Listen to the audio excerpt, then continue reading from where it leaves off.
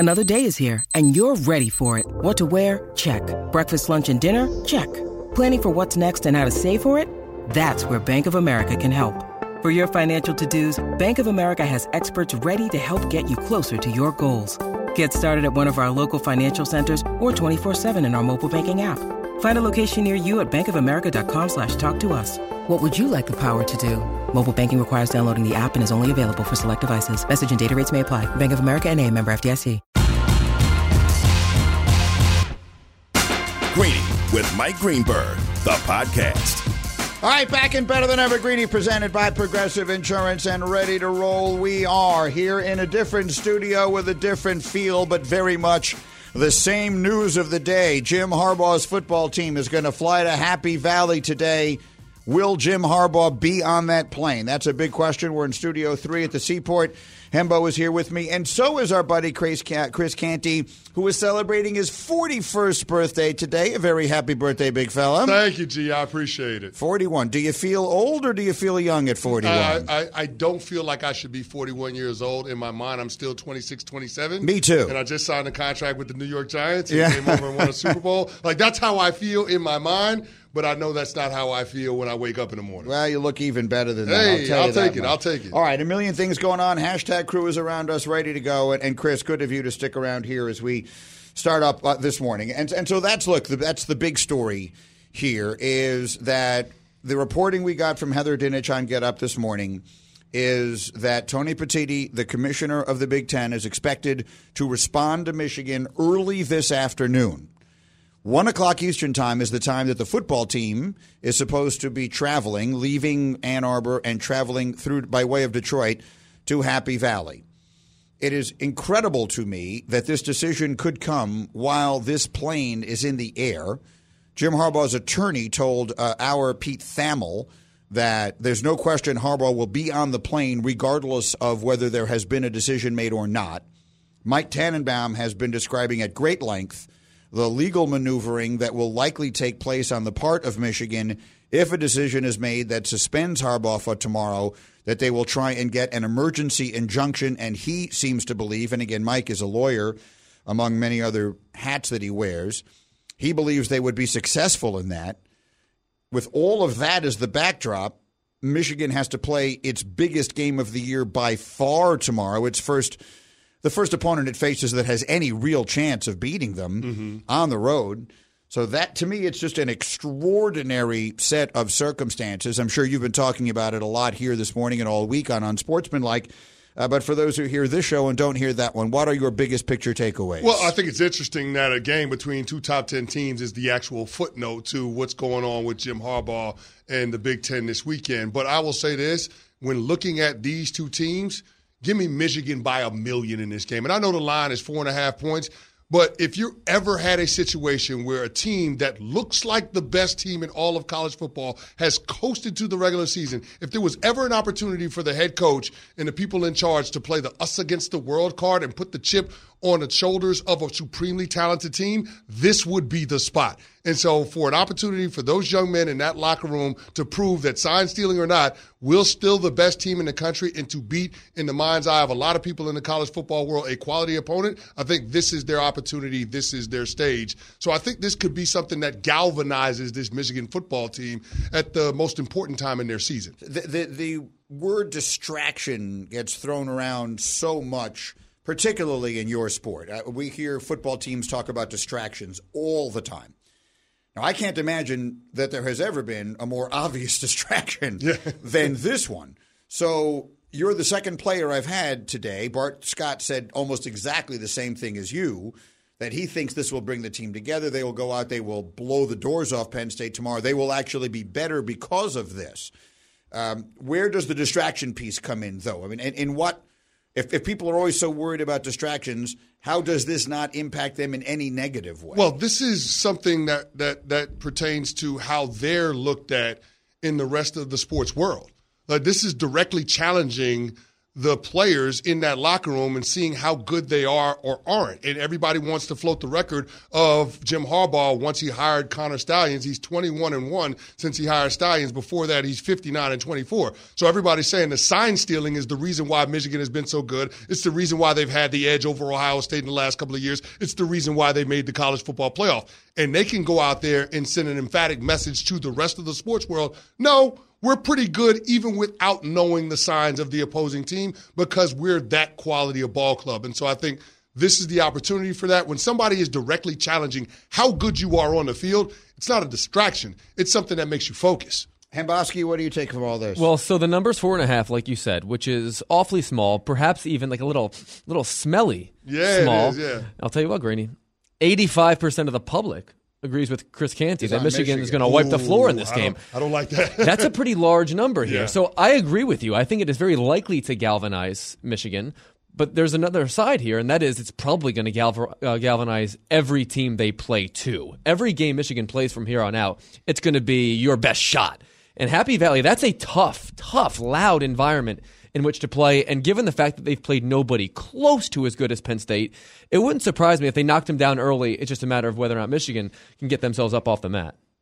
All right, so we have all that going. We have Desmond Howard trending for all the things that he said on our TV show this morning. He was ready, man. He was ready, and I respect his perspective on all this, one way or the other. So we'll continue following that, and I think it's very likely that at some point while we're on here over the next 2 hours, we will get some news one way or the other. In the meantime, we had an NFL game last night, not a particularly good one, between the Bears and Panthers. But the Bears helping themselves by beating Carolina and reminding anyone who doesn't know that Chicago has Carolina's first-round pick this year, which could easily wind up being the first pick in the draft. The Bears are actually 2-2 since Justin Fields got hurt, and they've been starting this kid Tyson Bagent from the Division II college. And I've been slipped a bunch of notes about something you said about what you think the Bears should do with their quarterback situation for the rest of the year. Chris Canty, what is it? You know, it's nothing that you haven't heard, G, and that's the thing that I don't understand with most people out there in the sports landscape. Put Justin Fields in bubble wrap. Why even play him? He's not going to be your future, and last night's win only serves to further ensure that. You've got a 40% chance of having a number one overall pick. There's nothing that Justin Fields can show you that will preclude you from passing on Caleb Williams and Drake May after you just passed up on C.J. Stroud this past year by virtue of trading down with the Carolina Panthers so they could use the number one pick. Why would you continue to go down this road with Justin Fields? You already know enough to realize that you're not going to pass up on the quarterback class in 24. The opportunity cost is just too great, and you can't justify that based on anything you've seen from Fields over the last 3 years. So why run the risk of further devaluing the player by virtue of him playing bad or potentially getting re-injured and jeopardize what you could get back on a return in a trade this coming offseason? It just doesn't make any sense. Which means Justin Fields next year, and I certainly agree with you, he won't be the quarterback in Chicago. What will he be? Will he be someone's starter? Will he be battling for a job somewhere? What is Justin Fields' lot in life as a result of the absolute mess that he has been in from the moment he got drafted? So we kick this around, and I think it's two career paths. Now, I'm not comparing him from a talent standpoint to these two quarterbacks, but I think it could go the way of Carson Wentz or Geno Smith. I think that's what you're looking at. I think it's a situation where you bring Justin Fields in and you allow him to compete for the QB1 job with somebody else, another veteran, and see if he can develop into your future franchise quarterback. But you're not trading for him with any guarantees that he's going to be QB1 just because I don't think there's another team that has that kind of conviction on him like the Chicago Bears did once upon a time. I think it's a situation where he'll have the inside track to be a starting quarterback next year just because we all know that there are never enough quality starters to go around. But by no means is he going to have the starting quarterback job and be unencumbered in the preseason and training. Let me ask you a question then. Would you rather start your season next year with Justin Fields as your starting quarterback or Desmond Ridder? Justin Fields. Justin Fields or Taylor Heineke? Justin Fields. So that's the team that I like a lot for Justin Fields because Arthur Smith has demonstrated that if you give him guys, like he turned Ryan Tannehill in from a nothing into a something, at least for a few years. There's a fairly similar skill set there. He was a distressed asset in Miami. That's the team I would circle when it comes to Justin Fields. Here's the problem I have, though. Arthur Smith has also proven that he can turn something into nothing. I don't understand what the Bijan hell. Robinson has been a ghost, and you used a top 10 pick on the kid. Listen, that team drafted Kyle Pitts 4th overall. All the scouting reports, I did that draft. It was 3 quarterbacks and then him. Yeah. All the scouting reports were he's going to revolutionize the tight end position. He's going to have the biggest impact of any player in this class, et cetera, et cetera. You wouldn't even know he plays for them. He doesn't do anything for them. Why is that? Like, I don't know what Arthur Smith is doing in Atlanta, and I'm not sure he does either. So the things they do don't make any sense to me there. I agree with you. In theory, putting Justin Fields in the back, Bijan's not the only good one they have. They have that guy Algier. And he's has good more, too. And he has more carries to date than Bijan Robinson, which is a little bit strange too. But are we sure that Arthur Smith is going to be the head coach of the Atlanta Falcons? That's what I mean. Are we sure he's going to be there next year? Like that's the thing. Depending on how their season goes, we just don't know. I'm not sure, but I do think if Arthur Smith is their head coach next season, it's just one of those that's a team that could obviously be upgraded by Justin Fields. Sure. And theoretically, you're running zone read with Fields and Bijan, Fields and Algier. That could be a pretty dynamic offense if they can get that thing turned around. The most exciting part about Justin Fields to you is his ability to run the football. That's the problem. But by an order of magnitude. But that's the problem. And I think when teams are starting to evaluate the player and seeing the injury history now, if your best way of utilizing him is running the football and it's not as a guy that can develop into a player that can win from the pocket, that's a problem in terms of the NFL offenses. So you're telling me you've already seen enough to the point where you don't think he can win from the pocket? I don't think he trusts himself to win from the pocket, which is the problem. Do you think the coaches? You think there could be a coach that trusts him? Certainly, I think there would be a coach that convinces themselves because of the talent, the skill set, and knowing that Matt Nagy and Matt Eberflus haven't been able to do the job. But again, it's a projection, which is why I think it would be tough for a franchise to turn over the keys to Justin Fields in the same way that Chicago did. Maybe so, but Justin Fields was as good a quarterback in college in that same system as C.J. Stroud, and we're seeing what he's doing in the right system in the NFL. I think a coach could turn him around and potentially pretty fast. Okay. So what do you think of the C.J. Stroud, Bryce Young thing will come up now a lot. Bryce Young struggles again last night. He has looked bad. He just flat out looked bad this year in Carolina.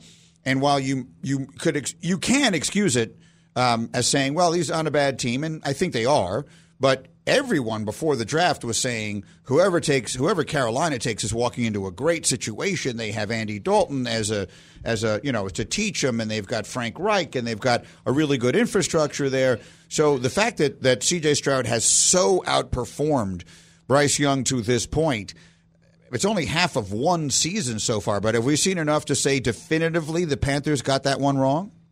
I don't know how you can, because it's not just comparing him to C.J. Stroud. It's comparing him to Caleb Williams and Drake May, which are projected to be can't-miss prospects. Like, what's the likelihood that Bryce Young's career arc is going to be higher than the trajectory that we're seeing from Stroud, Caleb Williams, or Drake May? And I get it. I'm talking about 2 college kids, but, I mean, they're saying that this is going to be the best quarterback class in a generation. I just think it's going to be tough for him, and what makes it particularly interesting in Carolina is that I know coaching isn't the barrier for the player. I know Frank Reich knows what he's doing when it comes to developing quarterbacks. I know Jim Caldwell knows what he's talking about. I was in the building with him when we were at the Baltimore Ravens. I know what Josh McCown is coaching him to do. I competed against him throughout my years in the National Football League. Coaching isn't the reason why Bryce isn't successful. So that's the part that's most alarming about it. Last night, Greeny, they took 1 snap in the red zone. 1. Yeah.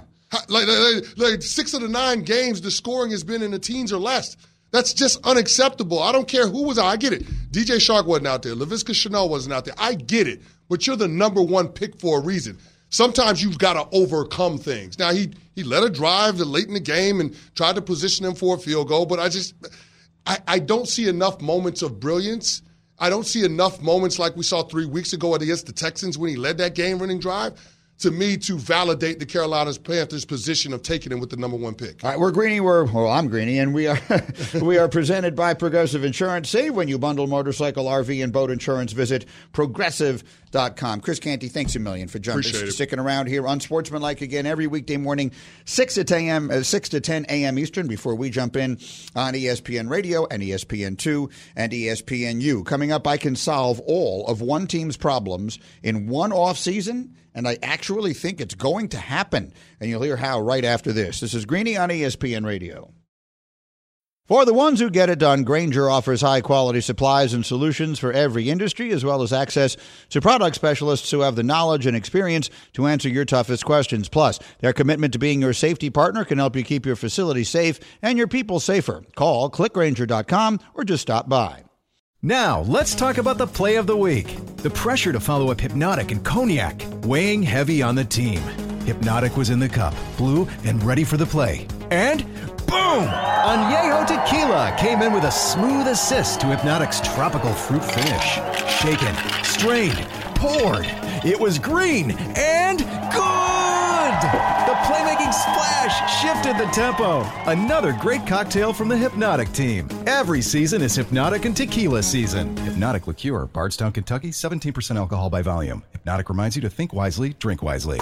Hi, it's Mike Greenberg letting you know ESPN Bet is ready to take you through all the biggest sports moments this spring. The official sportsbook of ESPN has exclusive offers and markets from Scott Van Pelt, Stephen A. Smith, and me, plus many more. From the playoff intensity to finally getting out to the ballpark, there's no better time for sports fans. Sign up today. New users get a bet reset up to $1,000 in bonus bets if your first bet doesn't win. Download ESPN Bet today. What a play. Must be 21 plus and present in select states. Gambling problem? Call 1-800-GAMBLER. Terms and conditions apply. See app for details. Greeny, the podcast. Greeny with you here on ESPN Radio. We are presented by Progressive Insurance. In 30 seconds, I will gather the assembled members of the hashtag crew around me as we embark on what's going to be a really interesting day. This Michigan thing just fascinates me, and I don't know if it's because of my connections to the conference, if it's my connection to Jim, or I think it's really just because the story is so interesting. I think this could be anyone, any high-profile program and any high-profile coach, and the circumstances are what the circumstances are. Anyway, we'll dive into it in 30 seconds after this word from Grainger. For the ones who get it done, Grainger offers high-quality supplies and solutions for every industry, as well as access to product specialists who have the knowledge and experience to answer your toughest questions. Plus, their commitment to being your safety partner can help you keep your facility safe and your people safer. Call clickgrainger.com or just stop by. All right, Greeny with you on ESPN Radio. I'd like to just make mention again very quickly, as we have multiple times this week, that we at ESPN are recognizing Veterans Week as we honor all military personnel who are actively serving, all the veterans who have served, all those who've made the ultimate sacrifice, and as I've said repeatedly this week, never forgetting about the families either, who both of those serving and those that we've lost. No one makes as great a sacrifice as they do. We want to make sure that the military personnel and spouses everywhere are aware of ESPN's continued support of Disabled American Veterans Career Fairs. And what those do, it's DAV, okay, Disabled American Veterans, and they hold career fairs. They connect veterans and spouses with employers across the country who are committed to hiring them, which is obviously an enormously significant issue for so many who have served. And to learn more, you can visit DAV.org. It's Disabled American Veterans. They have career fairs, and you can learn more at DAV.org. Okay, so now let's get on to business here. I think we can kind of tie together the things that are happening around us, because the Bears beat the Panthers last night in the weekend's opener, and in so doing, they continue to close in on the number one pick. That was the ultimate win-win. The Bears win a game, and more importantly, they greatly increase their chances of getting the first pick in the draft. Every game Carolina loses, for reasons of which you are already aware, is a big win for the Bears. If the Bears had lost last night, their combined chance at the number one pick would have been 28%. The win pushes their combined chance to 43%. And so, again, I'm on board as saying the Bears can turn around their entire program in one fell swoop. Get everything right this time for the franchise that always gets everything wrong. Do everything at once. Get a quarterback and a coach together and tie them together. Jim Harbaugh has proven a lot of things in his life, and the biggest is he is great with quarterbacks. Jim Harbaugh made Alex Smith. He turned Alex Smith from a bust as the number one overall pick into a really good player. That was Harbaugh. Harbaugh then saw, you know what, I've got this guy sitting on my bench most people don't know named Colin Kaepernick, who is now, of course, so incredibly famous for other reasons. But what goes completely forgotten in that is how great a player he was under Jim Harbaugh. I mean, unprecedentedly great. Dual threat at a time where that was barely a thing in the NFL. Jim is a great coach of quarterbacks. So pick the one you want. Is it Caleb Williams? That's the one everybody assumes. But maybe it's Drake May. Maybe it's his own guy, J.J. McCarthy. I don't care. I don't know when I don't care. Get the quarterback he wants. Hire Jim to be the coach in Chicago. Get the quarterback he wants and find a way to get Marvin Harrison Jr. out of Ohio State, who I think is as sure a thing as any player has ever been coming out of college. If you told me that kid, barring injury, was not going to be a superstar player, I would tell you that is the most surprising news I've ever heard. He's so polished. He's so talented. He's going to be spectacular. The Bears, who have begun to dip their toe in the water of their defense and they pick up sweat last week and all that stuff, the Bears could turn this thing around in the blink of an eye if they get this offseason right. Yeah, I agree with that 100%. And even if Michigan was not embroiled in this ridiculous scandal, I still think it was likely, if not certain, that Jim Harbaugh would shoot off to the NFL. We know he's wanted to. He tried desperately to get the Vikings head coaching job. He wasn't at Michigan on National Signing Day 2 years ago. Right. He was trying to get that job. They gave it to Kevin O'Connell instead. We know he was interested in going to Denver to coach up Russell Wilson. They chose Sean Payton. They didn't want him there either. So I think Jim Harbaugh's flirtation with the NFL, in addition to being extremely well documented, is honestly at this point almost a little bit overdue. And Chicago makes an enormous amount of sense. In San Francisco, he inherited a program that had like a dozen consecutive non-winning seasons and turned them around immediately. They went to the NFC Championship, Greeny, in 3 consecutive seasons, his first 3 seasons. And he's got the best record of any NFL head coach to debut since the 1970 merger. He is a remarkably good and remarkably successful NFL head coach. And in Chicago, he'd have a blank slate with a city and a region that absolutely adores him. Yeah. I mean, I'll mention it again. He was the Bears quarterback when I started my career covering the team. I was covering him as what the year quarterback. Was that? 1991 and 92. And then his last year in Chicago was one of those 2 seasons, and that's when they went out and they got Eric Kramer when Wanstead got there. That might have been 93. Harbaugh was there. 93 was his last year. So he stayed there that long. So then, which was Ditka's last year? Was that 93? I can't believe this. Ditka's last year was 92. Okay, so Wanstead's first year, he was still the quarterback, and then he left, and he actually had much more success as a starting quarterback after he left there. It took the Colts to within one Hail Mary of a Super Bowl, and now has had this great career. He is still very well liked by a lot of fans in Chicago, and it is also worth pointing out Chicago is overrun with Michigan alums, as it is with all Big Ten alums. Having gone to school in the Big Ten, the Big Ten owns that city. There are alums of every Big Ten university all over Chicago. So I think that would be a slam dunk. So now let's put that aside. You just called it this, quote, ridiculous scandal at Michigan. Now, any of you who watched our TV show this morning, you know why Desmond Howard is trending. He came out in, not surprisingly, very strong defense of his school, of the program, and everything else. It was not unexpected by us. I didn't think anything he said was inappropriate. He just made an impassioned defense of Michigan's football program, and I think spoke for a lot of people. There are others who want to see the book thrown at them because A, they don't like Michigan, B, they don't like Jim, or both. So what do we think of the scandal? Like, at the end of the day, you called it ridiculous. I want to know when you said that, what did you mean by it? By ridiculous, I simply mean there are so many moving parts, some of which are so hilarious, they're unbelievable. But ridiculous doesn't mean it's discredited. Ridiculous doesn't mean that it's trivial. There's just so many attributes of this thing that have taken it from being, like, at least originally, something we thought might have been like a nothing burger, to now, I think, what is pretty clearly the biggest story in sports, so much so that this is a national holiday and a day in which there might be an injunction being held by a judge in the state of Michigan, right, coming in to say, no, this guy has to coach in this game for this reason.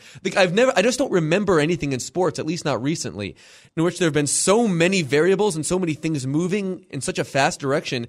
Meanwhile, an enormous football game is being played in Happy Valley on Saturday at noon that could very likely determine who goes to the playoff and who doesn't, with all of this totally having nothing to do with any of that. Yeah, the ridiculous part of it is the Connor Stallions of it all. That's the part that gets ridiculous, that a guy who was restoring vacuum cleaners is suddenly at the center of this entire thing, and Michigan and Jim Harbaugh have completely disavowed any knowledge of him, or at least that he was doing any of these things. So, yeah, there is a bit of the absurd. It is sort of like a theater of the absurd as it all goes on, but I'm glad you clarified that, because it's anything but ridiculous. And on some level, it's actually quite the opposite of that. It could determine who wins the college championship this year. It could determine whether Jim Harbaugh goes back to the NFL, and it could determine precedent for the way a lot of things are going to get decided in college football for a long time to come. Let me go to Bubba on this. Hashtag Bubba, what is your take?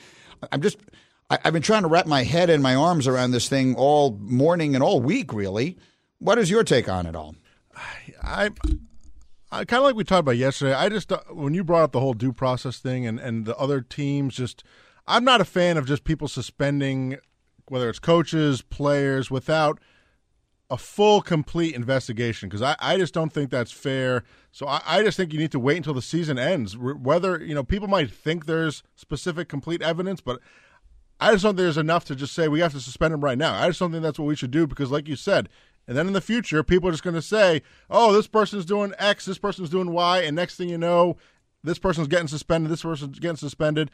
So I'm personally not in favor of just people getting suspended based on allegations. I think you just got to wait till the end of the year, let it all play out, and I also don't like how it impacts all the players. So I personally am saying let's wait till the end of the year and let it all play out, and then if you want to fine him a tremendous amount of money, I'm in favor of that, but I don't think it's fair that we're impacting these college kids tremendously. I think if you want to impact the coach, sure, and I think you should impact him in his wallet, but I think even if you're suspending him, that hurts these kids more than anything. And I'd rather just wait till the end of the year and you fine him. If you say, look, he did something wrong and it's proven with evidence, I would say levy a huge fine, and that hurts him individually. But I just don't like when the college kids get punished for it. It's worth saying out loud, we don't know what they know, right? So Tony Petitti, obviously, again, he's the new Big Ten commissioner, and he was the COO of baseball. He's a well-known and respected guy. By sending some letter of whatever it is, acknowledgement to Michigan earlier this week and giving them a few days to respond, what he was essentially saying is, I know enough right now that I can do something. So what we don't know is what he knows, because the NCAA has been doing an investigation. I don't know what information has been given to him. I don't know what he'd be basing his decision on. And candidly, after he makes his decision, I don't know if he'll announce what the information was. So I don't know that we'll know it even after he says it. That's one of the many other ways this becomes complicated. Cam, what do you think of the whole thing? I think the problem with what Bubba said is we keep hearing about pressure from other Big Ten schools. I don't know what that pressure looks like, but Tony Petitti maybe almost has his hand forced by so many people wanting them to bring the hammer down on Michigan and do the right thing because they know how long the NCAA investigation is going to take. I think off the table is banning Michigan from the CFP, like Stephen A. said. I think that's a bridge too far for sure. The players shouldn't be impacted beyond a Harbaugh suspension. Obviously, that impacts them a lot, but you can't pull any of them off the field or ban Michigan or anything like that. I think that's a bridge too far. There's also this weird threat that Michigan is doing where they're like, don't do this before the NCAA investigation or you'll be sorry. So there's just pressure from all angles for Tony Petitti that makes this decision really a lot more complicated than it should be, needs to be, whatever. But I think in a perfect world, due process and everything, but there's a lot of factors going into that might make this come down sooner than later. You can be a part of Greeny Nation on the Dr. Pepper call-in line. ESPN Nation is presented by Dr. Pepper. It's not college football season without the delicious taste of an ice-cold Dr. Pepper, the one that fans deserve. So I'm going to say something in the form of a question, and then we can dive into it. Part of the issue here, what I keep coming back to in my head, is Heather Dinich keeps saying the Big Ten believes they have evidence that Michigan broke a rule. They do not, to the best of her knowledge, have evidence that Jim Harbaugh was involved, that he was aware, or that he has lied about it. If you're going to start suspending people because of things they were not aware of, they were not involved in, and they didn't lie about, you're in a complicated place. Now, we have lived in a world in college football, to be clear, in case you're thinking, well, how does Greeny not know this? I obviously know this. The rules are that anything that happens under the watch of a head football coach is his responsibility. If you didn't know, you should have known. However, I do wonder if in certain circumstances that isn't an unrealistic expectation. So the previous investigation, well, let's just live in this one here. You've got this guy, Connor Stalions, who may be acting on his own or maybe acting with the knowledge of someone else. But let's live in a world where Jim Harbaugh really didn't know this, where this guy, he hired him because he's some crazy fan and he's former military, and Harbaugh wanted to do him a favor and whatever it is and gave him a low-level job, let him work his way up, whatever the case may be. His intentions may very well have been fully honorable. This guy, because he wants to make a name for himself or for whatever reason, again, I don't know any of the facts of how this worked out, but let's just live in a universe where this guy really did do this for the most part on his own. Is it reasonable in your mind, Hembo, to discipline, to suspend, to throw the book at a head football coach for things that happened, quote unquote, in his program or under his watch when he had no knowledge of them, no connection to them, and did not ever lie about them when asked? Of course they have the right. Why? Because Jim Harbaugh should know something, at least something of that magnitude. I mean, Connor Stalions is not just a gone rogue person sitting in the stands at a Michigan game. Like, he is like standing next to Michigan's defensive coordinator, pointing to the other sideline saying, this is a run and this is a pass. So if Jim Harbaugh actually doesn't know who that guy is or why he's there, he most definitely should. Now, perhaps he just didn't bother asking because he knew that someday this might become a thing. But in my judgment, not knowing isn't an excuse. At minimum, he needs to be disciplined, at least slap on the wristy, for having overseen this completely blown out of proportion sign stealing scandal, because like in this particular case, ignorance is not a good enough excuse for something that actually impacts what happens on the field. Well, why are you calling it greatly overblown? What do you mean? Greatly overblown sign stealing scandal. Why is it greatly overblown? Overblown may have been the wrong word. What I mean is they took something that is sort of normal college practice and took it way too far. That's Michigan did. Yes. Right. The punishment should be what for that? I would suspend Jim Harbaugh indefinitely. And probably through the season, and I would put an independent person, a body, an organization in the building at Michigan to monitor what they are doing the rest of the season. Neither of those are such disciplinary measures that I think we can freak out about because they're so incredibly severe. And while, yes, you're penalizing the student athletes on his team, there are also student athletes on every other team that have been playing at a competitive disadvantage because, as best we know, or at least as much as we think, Michigan has been cheating and has been for quite some time. Okay. Again, we do expect to hear something on this at some point relatively soon. And as soon as there is any news, you will hear it here. This is Greeny. We're presented by Progressive Insurance. Insurance for motorcycles, boats, and RVs for protection on the road and on the water. See how much you can save at 1-800-PROGRESSIVE and Progressive.com. I do not have access to my sound effects, but it is time for Sneaky Hembo's radio trivia question of the day. Greedy. There are 3 coaches that beat Jim Harbaugh when Harbaugh was an NFL coach and beat him as an NFL quarterback. There are 3 coaches that beat him as an NFL quarterback and coach. All you got to do is name one of those 3 So to coaches. Be clear, those coaches weren't quarterbacks themselves. Correct. Meaning they beat him when he was a coach and they beat him when he was a quarterback. Yes. But they were a coach in both cases. Yes, and there are 3 of those guys. Has to be a head coach? Mm-hmm. All right, I'm going to get all 3. I'm not just going to get one. I'm going to get all 3. Let's have some fun next on ESPN Radio. This podcast is proud to be supported by Jets Pizza, the #1 pick in Detroit-style pizza. Why? It's simple. Jets is better. With the thickest, crispiest, cheesiest Detroit-style pizza in the country, there's no competition. Right now, get $5 off any 8-corner pizza with code 8SAVE. That's the number 8, S-A-V-E. Go to jetspizza.com to learn more and find a location near you. Again, try Jet's signature 8-corner pizza and get $5 off with code 8SAVE. That's the number 8, SAVE. Jets Pizza. Better because it has to be. 10 seconds on the clock. How many things can you name that are always growing? Your relationships, your skills, your customer base. How about businesses on Shopify?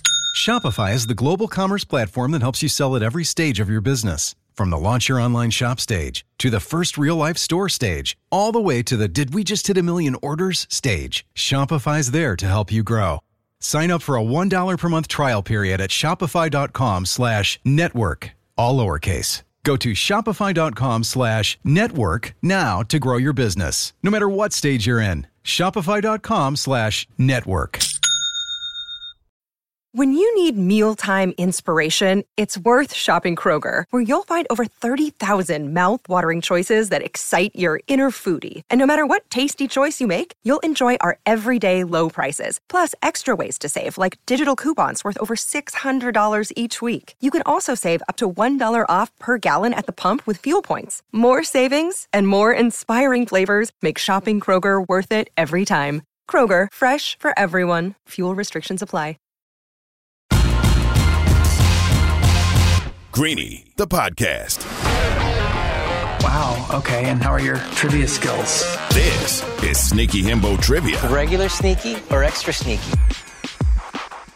All right, this is a really good question, and it's a lot harder than I thought it was. I misinterpreted the question when you originally asked it, which you will do again now for those just joining us. There are 3 coaches that beat Jim Harbaugh as an NFL head coach and as an NFL quarterback. To be clear, Harbaugh as both an NFL quarterback and a head coach. And what I've charged you to do is merely name one to get the correct answer. Now, for some reason, in my head, I interpreted that to mean someone who's still coaching now. So I thought I'd have an easy time with it. When I realized it is just people from then, it has to be someone who was coaching when Harbaugh was playing, which basically was the 90s. And then when Harbaugh was coaching, which was a much more finite period, he only coached the 49ers for 4 years, which started in something like 09? 11 through 14 11 as a through coach, 14. and 87 through 2000 as a quarterback. So that's not easy. In fact, that's very, very hard. So the names that I started writing down, I think, are all wrong. So guys, I don't have it. I mean, I wrote down the name Andy Reid, but I don't think so. I don't think Reid was coaching in Philadelphia that early. I wrote down the name Bill Cowher, but I don't think Cowher was coaching in Pittsburgh that late. In fact, I know he wasn't coaching that late. It would have been Tomlin already by then. I had written down the name Bill Belichick, but I don't think he was a head coach unless he beat him when he was in Cleveland, which I guess is possible. So this is a tough one. What do you guys think, Cam? I think I got them all. Whoa. That's a big statement. I don't know. I don't want to, there's going to be a lot of stealing here. I'm very confident in one. So how do we want to deliver the answers? Let's. I mean, I might as well. If you guys are all pass. taking guesses, why don't you guys take, as a group, 3 guesses and see how many of the 3 are correct? Well, I mean, it sounds to me like Cam has 3 guesses. I have 3 guesses. I don't know about you, Bubba. I'm willing to let him have all of them. Yeah, a name I thought of was like Dennis Green, but I don't think he coached late enough later. No, so I don't think he was still there in on the back end, because that finite 49ers window is what's killing me there. Right, so. because when Harbaugh would have been with the Bears, I was trying to think through the division. So would Holmgren have been the coach of Green Bay then? But I don't think he would have been coaching anymore in 11. Same with Denny Green. Well, he was coaching Seattle. All right, I'm gonna throw some out. Go ahead. Jeff Fisher. That's not bad. Tom Coughlin.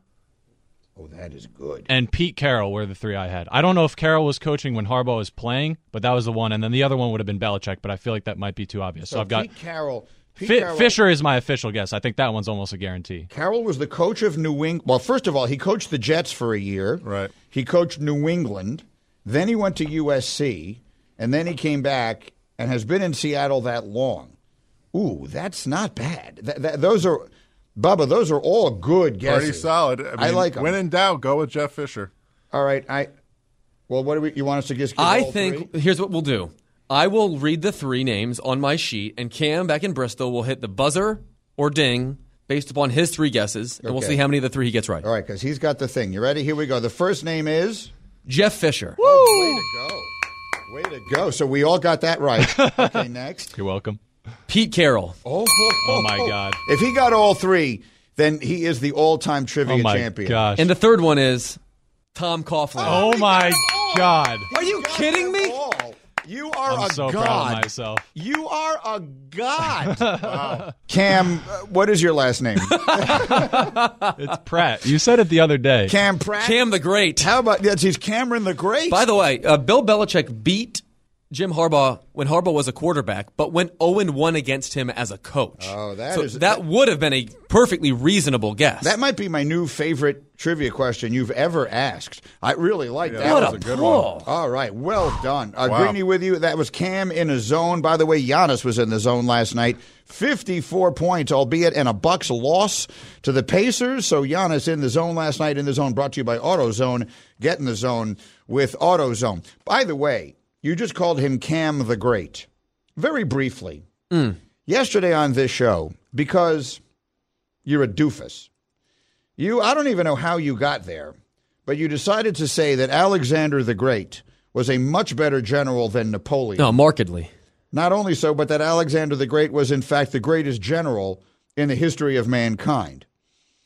We received a tweet from someone named Gary Q1115. And when it comes to information like this, Gary Q1115 is usually my primary source. Anyway, he tweeted, "Nothing like getting history wrong while you're criticizing others for getting history wrong. Genghis Khan was a far superior military leader than Alexander the Great." So he has just thrown back at you. This is sort of a Manning versus Brady-esque, Michael versus LeBron. He's basically said, no, it's not Alexander the Great is not the GOAT, it's Genghis Khan. How do you respond to that? Look, I mean, Genghis Khan's successes as a Mongolian conquest genius are well documented, and for me, he's the second greatest military commander of all time. So he's 2 on the list, but Alexander the Great is Alexander 1. the Great is 1. Is that the analytics view, or does it pass the eye test? No, it's both, because Alexander the Great not only was undefeated, having conquered basically all of Mesopotamia, but he died at 32. He conquered all of Mesopotamia before 32? Everything. And he dies at 32 from a bad glass of wine, was poisoned, or there are a lot of theories as to how Alexander the Great as wound there up would dying. Be. Right. I don't think we have time to get into that. But we do have time to say... We really didn't have time to get into any of this, and yet we did. To me, there's just no credible argument for Genghis Khan over Alexander the Great based on body of work. Khan, I can't believe it. I mean, these are names I know. Alexander the Great led who? The Greeks? Yeah. He led Greece. Yes. In what century?